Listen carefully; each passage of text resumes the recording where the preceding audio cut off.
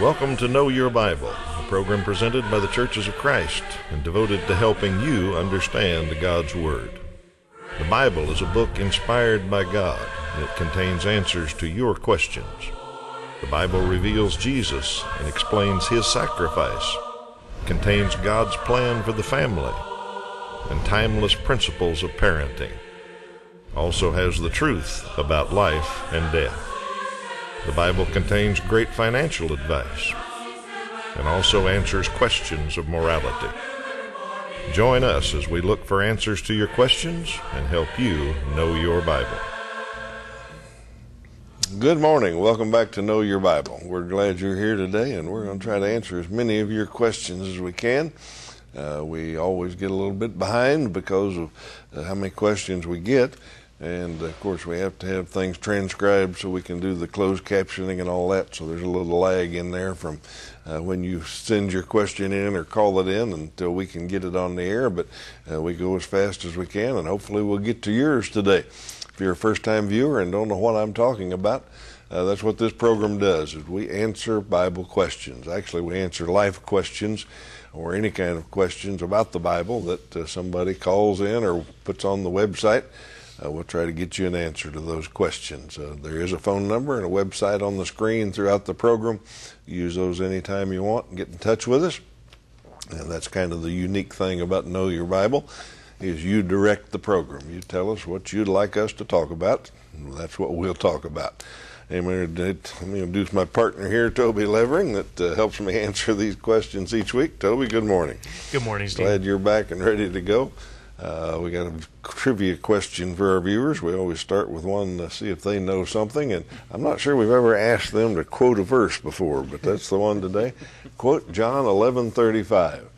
And we don't expect you to know many verses in the Bible, but I bet a lot of people know this one. And I gave you a hint. It's a short verse. So we'll give you the answer to that at the end of the program. See if our viewers know what John 11:35 says. Let's see. I got the first one today. I guess I'll just kick things off then. I'll just keep talking. Viewer wants to know, when I die, will I see God when I come before Him in judgment? And second question, will it be in flesh or spirit? All right. Well, both of those are actually pretty straightforward questions from the Bible. Yes, in heaven you will see God face to face. That doesn't happen here because we're earthly. We couldn't stand it, if you want to put it in those principles. God is so holy and pure that we in sin couldn't take it. In fact, God says that very clearly in Exodus 33:20. He says, "No man shall see me and live." So people saw parts of God, visions of God. He revealed a little bit of Himself to them sometimes, but nobody's seen the full glory of God. Now, once we're in heaven, once our sins are gone and we're spirit like Him, the Bible very clearly says that, yes, we will see Him.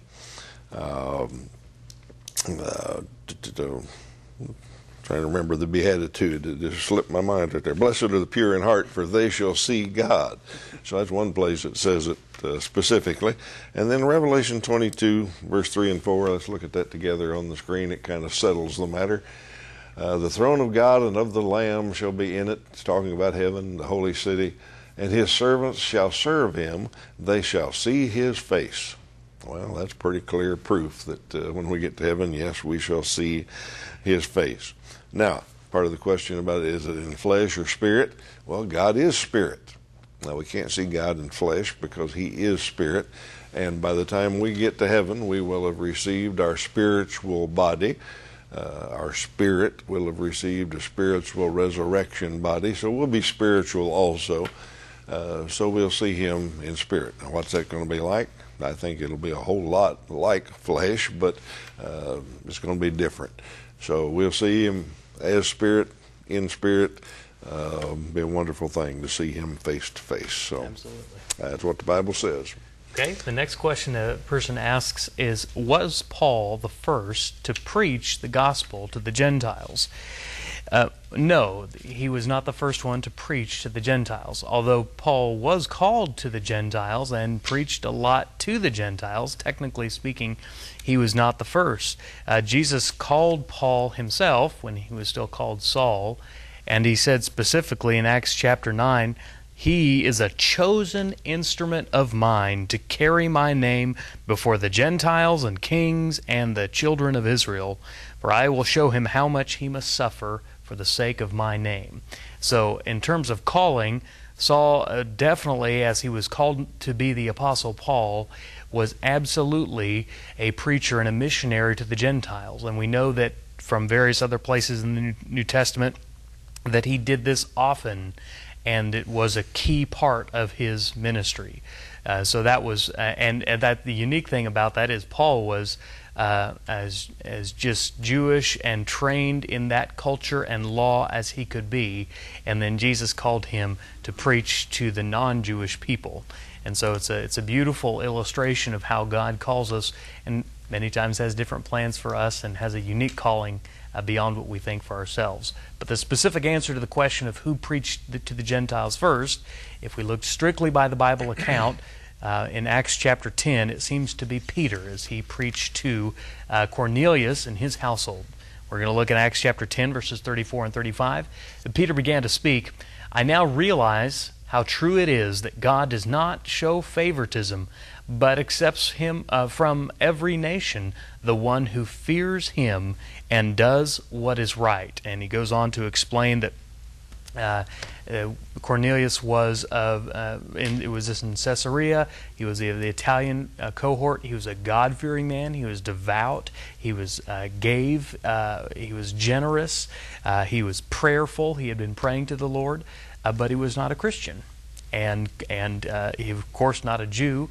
And so Peter got to preach to Cornelius after having this vision where God basically explains to him that there is no one that should be called unclean or undeserving of hearing the gospel message, which may have been a tendency of a Jewish person to think like that, because under the old covenant that was how it worked. But under the new covenant in Christ, it goes to men of all nations, and it's to anyone who will hear the call of Christ and who wants to obey his word and his will. So Peter was the first, and Paul did a lot of it beyond that. So a lot of his letters record that. Okay, thank you, Toby.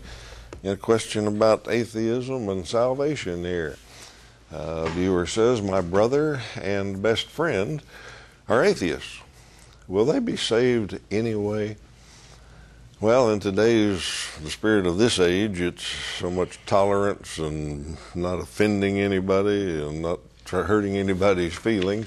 It's kind of trendy today to come up with some kind of answer that says, well, maybe so, yeah, God might do that. In fact, some people even have come up with a doctrine called universal salvation that says God's so loving that at the end of time or when you die, everybody's going to be saved. He's going to work it out somehow. Well, unfortunately, that doesn't agree with the Bible. The Bible's very clear.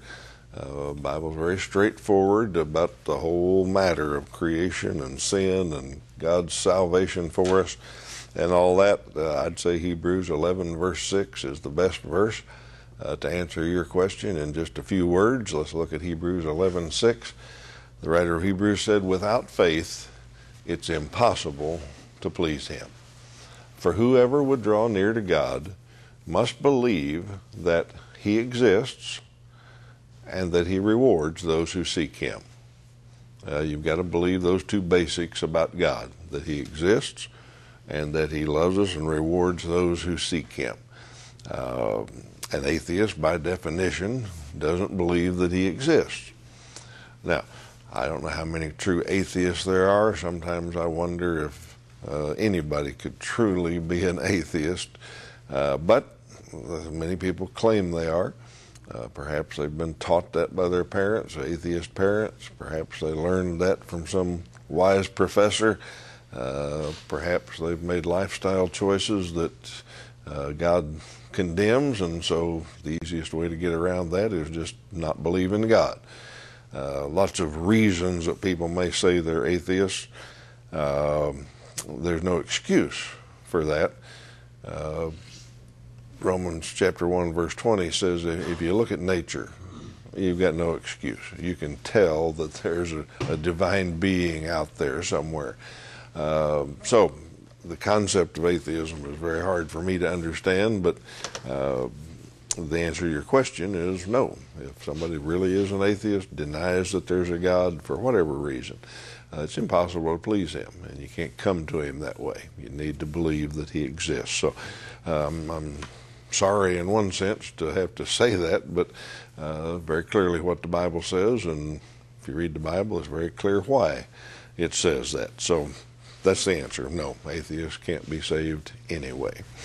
Yeah, and for the viewer who's asking the question, I mean, there is still hope Oh, yeah. as long as they have breath in their lungs, and Yeah. maybe that's, maybe God has a purpose for them. Yeah. So, Well, there's, history is replete with Oh, people absolutely. that were atheists yes, and figured out, hey, this just doesn't make sense. Yeah. C.S. Lewis was one of the Yep. most famous ones, became a great Christian apologist. So when I say no, they can't be saved anyway, I'm not saying give up all hope and not Right, yeah. quit talking to them about God or asking them to look at creation or anything like that. I'm just saying if they Yeah. die denying God, absolutely, yeah. that's the answer.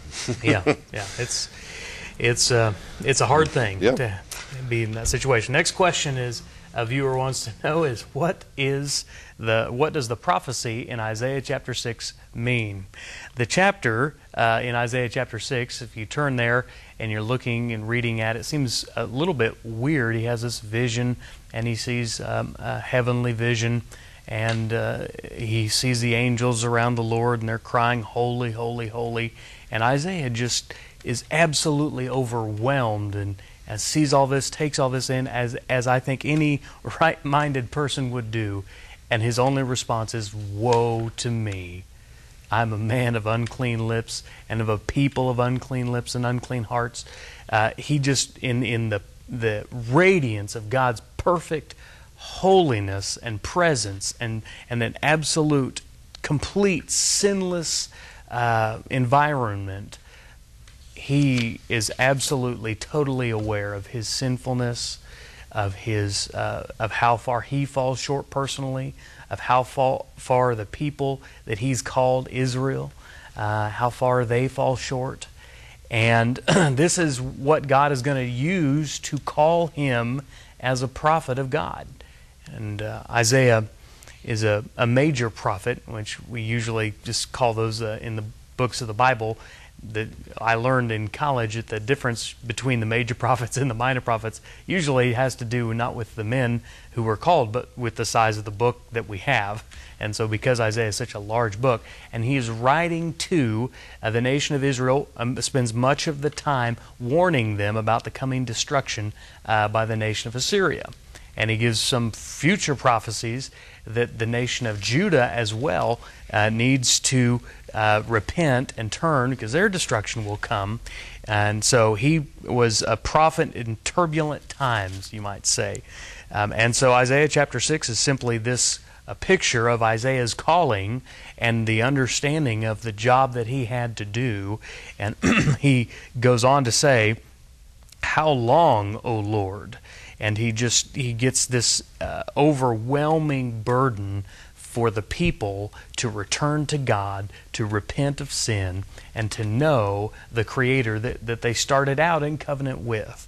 And so that's what Isaiah chapter 6 is all about. The prophecies there are concerning the nation of Israel and asking them to repent before destruction comes. He calls the prophet to preach repentance, and yet at the same time he knows, as has been throughout all the ages, when repentance is preached, not everyone repents, as we talked about in the last question. But he's still got a job to do. And even if it's just calling a small minority of folks, God's going to use that small remnant eventually, many, many years later, that will return. That small remnant is the remnant out of which God will bring forth a Savior.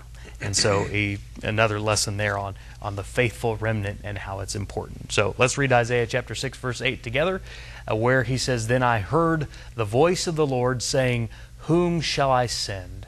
And who will go for us? And I said, Here am I, send me.'" And that is probably the best verse to encapsulate the calling of Isaiah. I hope that helps. All righty. Got a question about the burning bush in the Red Sea.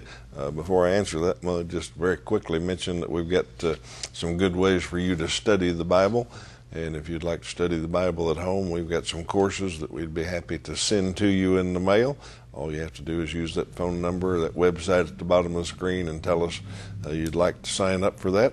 And we'll send you some free Bible study materials and get you knowing your Bible on your own in your home.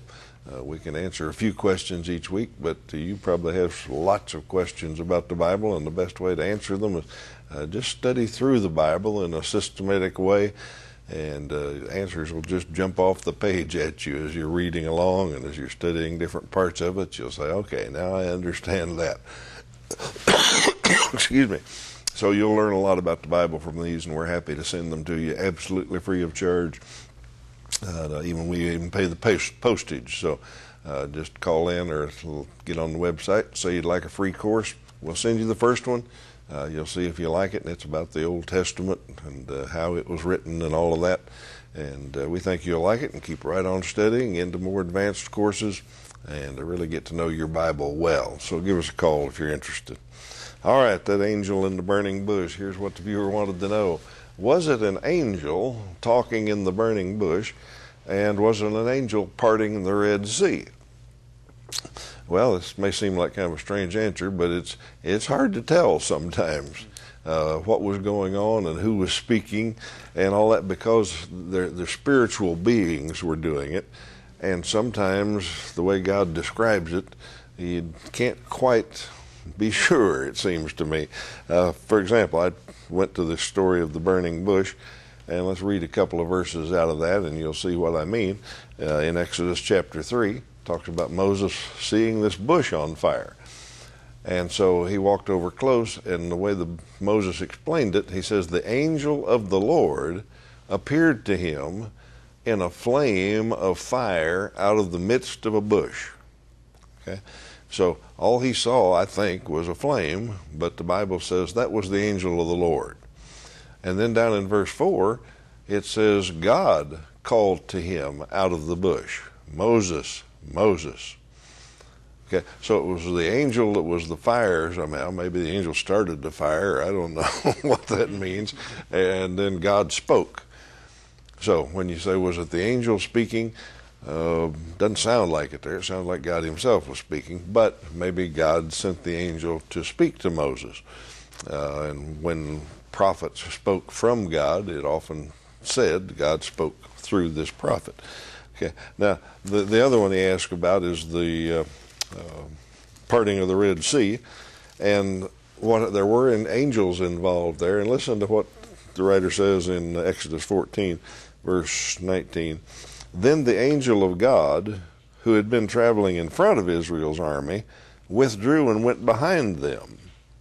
Okay, so the angel of God had been leading the Israelites, but when they got stuck at the Red Sea, the angel got behind them to protect them from the Israelites. And then after Moses stretched his hand out over that sea, it says, all that night the Lord drove the sea back with a strong east wind and turned it into dry land. So the angel of God was involved, but once again it says God, or the Lord, parted the Red Sea. So deciding exactly who was where, when, and all that, sometimes it talks about the angel of God, sometimes it talks about the Lord. Some people believe the angel of God was Jesus incarnate before he came to earth as Jesus, but we're not told that directly.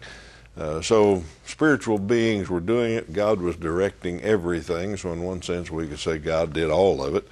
But I think he used an angel a lot of times. One difference is when he specifically names the angel sometimes. It says that Gabriel talked to so-and-so. So a little hard to know, but all we know for sure is it came from up there, and God's taking care of it. All right, let me invite you to visit a Church of Christ near you. We're kept on the air by Churches of Christ. We're sponsored by them, and this program is provided to you by Churches of Christ somewhere, and we like to mention a few each week. The home church is Northside Church of Christ, but one of our best partners is over in Springfield, Missouri, the Watermill Church of Christ. And they've been with us for a long, long time and help us in that area with the correspondence courses and answering the phones and keeping up with all the folks over there that are studying the Bible correspondence course. So we send them our thanks. And we also invite you to drop in if you live in the Springfield area. If you're looking for a church home, it'd be a great place to check out. They have a beautiful new building and a great preacher there and friendly folks. They would welcome you very warmly. You'll find a group of folks that study and think about the Bible a lot like we do on Know Your Bible. Of course, any broadcast area that you're in and watching from, you can probably find a Church of Christ near you. Either drop in and visit them, or if you know somebody that attends one, tell them, hey, I was watching a program the other day, and it said your church puts that on. So thank them for it, and we extend our thanks to them. All right, Toby, what do you got for us? A question about evil spirits. Viewer asks, if you want to keep evil spirits away, what scriptures can you read? Well, I appreciate the way that the viewer approaches this topic. I will say that in talking about evil spirits, I think the tendency is to go to one extreme or the other. One extreme is to think too much and to obsess too much about the spiritual world and the unseen world, and the other extreme is to think too little and to think, well, it doesn't exist and it's not affecting anything we do today. And the New Testament says differently. Now, I will say, while I do believe there are evil spirits and there's evidences that there's a spiritual world, I don't have any evidence that they interact with us today, or in the way that we see with Jesus and the apostles, that the demons possessed people and took them and make them do things against their will. I haven't ever personally witnessed that, but I do think they still act and work. I think in this broken world, that's where the evil forces prevail. But I think it's different as we see today than perhaps it was in the first century. Why that is, that's another question. But Scripture reminds us that our struggle is not against flesh and blood. It's against an unseen enemy. And so if the enemy can get us to think too much and obsess too much and over focus on it and get scared and fearful and frightened into doing nothing and to not living our Christian life and not doing what God has called us to do, he's done a good thing from his perspective.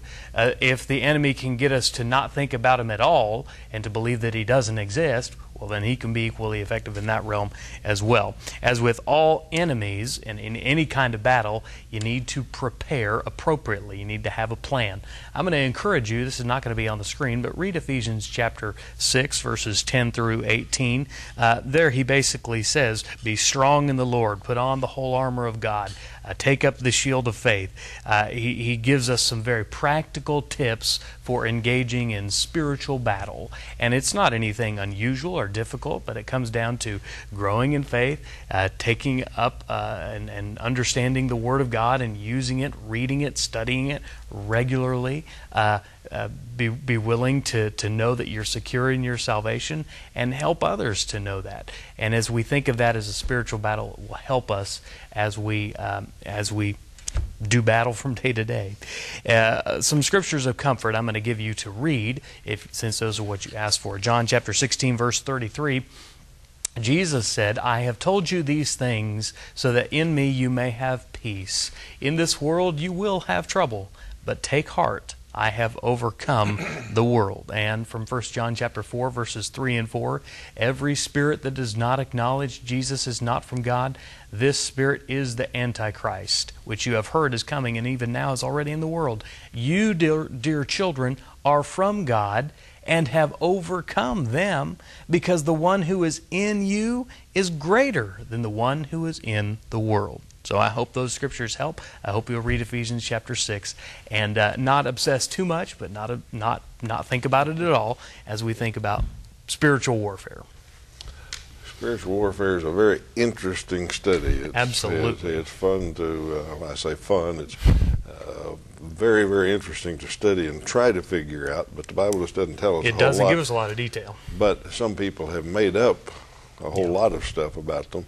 The Peretti books, if any people have read those, names all sorts of demons and all that, and it's interesting to read, but my advice is always just stay away from them. They can't possess you, but they can be invited in, I believe. So if you want to keep them away, just stay away from them. All right, let's see if we got time for this one. What viewer wants to know, what does the Bible say about male virgins? Pretty easy answer. Very little.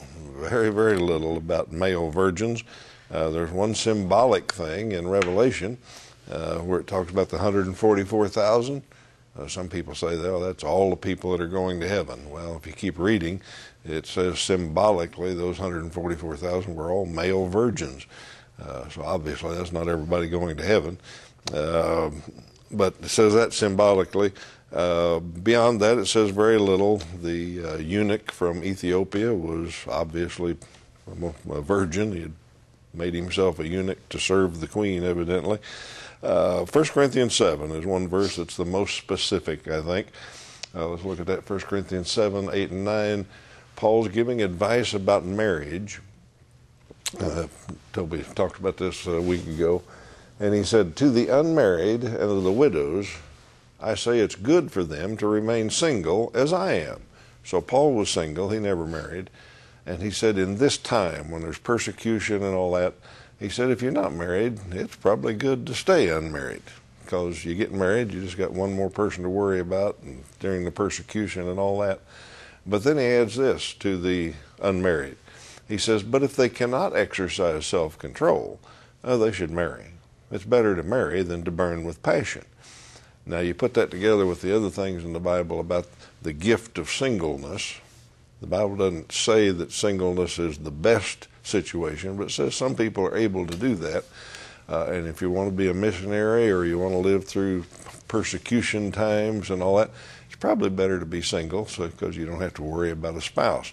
So that's about the only advice he mentions about male virgins is in certain circumstances, and if you can, it's okay to remain that way. All right, I think we don't have time for any more questions, but we do want to get our trivia question answered, so let's get that one up there. Wanted our viewers to quote John 11:35, and I bet most of them could do that, or some of them. It's very short. In fact, supposedly the shortest verse in the New Testament or the Bible. Jesus wept. He was at a funeral of his good friend Lazarus, and even though he knew all about death and resurrection, he wept because his friend was gone. We're glad you've been with us today. We're going to come back next week and answer some more of your questions and see if we can get them covered. Sign up for that course if you haven't done it yet, but we'll be back next week. Till then, have a great week. Know Your Bible has been presented by the Churches of Christ in your area. Churches of Christ are non-denominational, and each congregation is an independent group of Christians seeking to do God's will. Our goal is simple New Testament Christianity. We follow the Bible as our only guide. Contact us with any questions, and we encourage you to visit a Church of Christ near you.